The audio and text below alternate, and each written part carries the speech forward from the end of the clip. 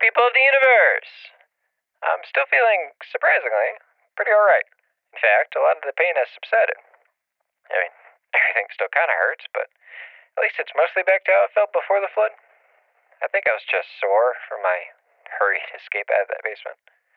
But even better, I found a pretty decent place to stay in while I finish recovering here. It's a lot less dingy and a lot more comfortable. But unfortunately, there's not a lot of essential supplies in here. So if I want to still be able to eat, I'm going to have to keep going around to see what I can find.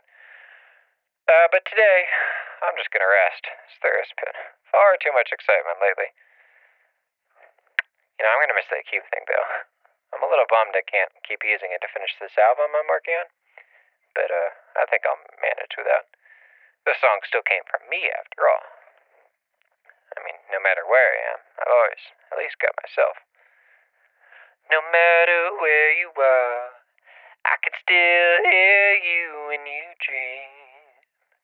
You've traveled very far. You've traveled far like a star.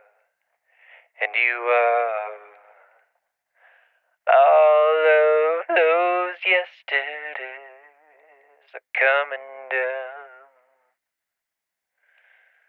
I hope those yesterdays come back. Honestly, I'd like to remember a time when there was more to this all. A time where I'm not just living because I'm too afraid to die. A time where life was so exciting that I would risk death to experience even more of it. But like I implied earlier, maybe there's such a thing as too much excitement. Because ultimately, in trying to reach past the limits this life had to give me, all I realized is I was better off where I was supposed to be. In the time and space that belonged to me, on the earth I was birthed from. And yet, here I am, and I still want more.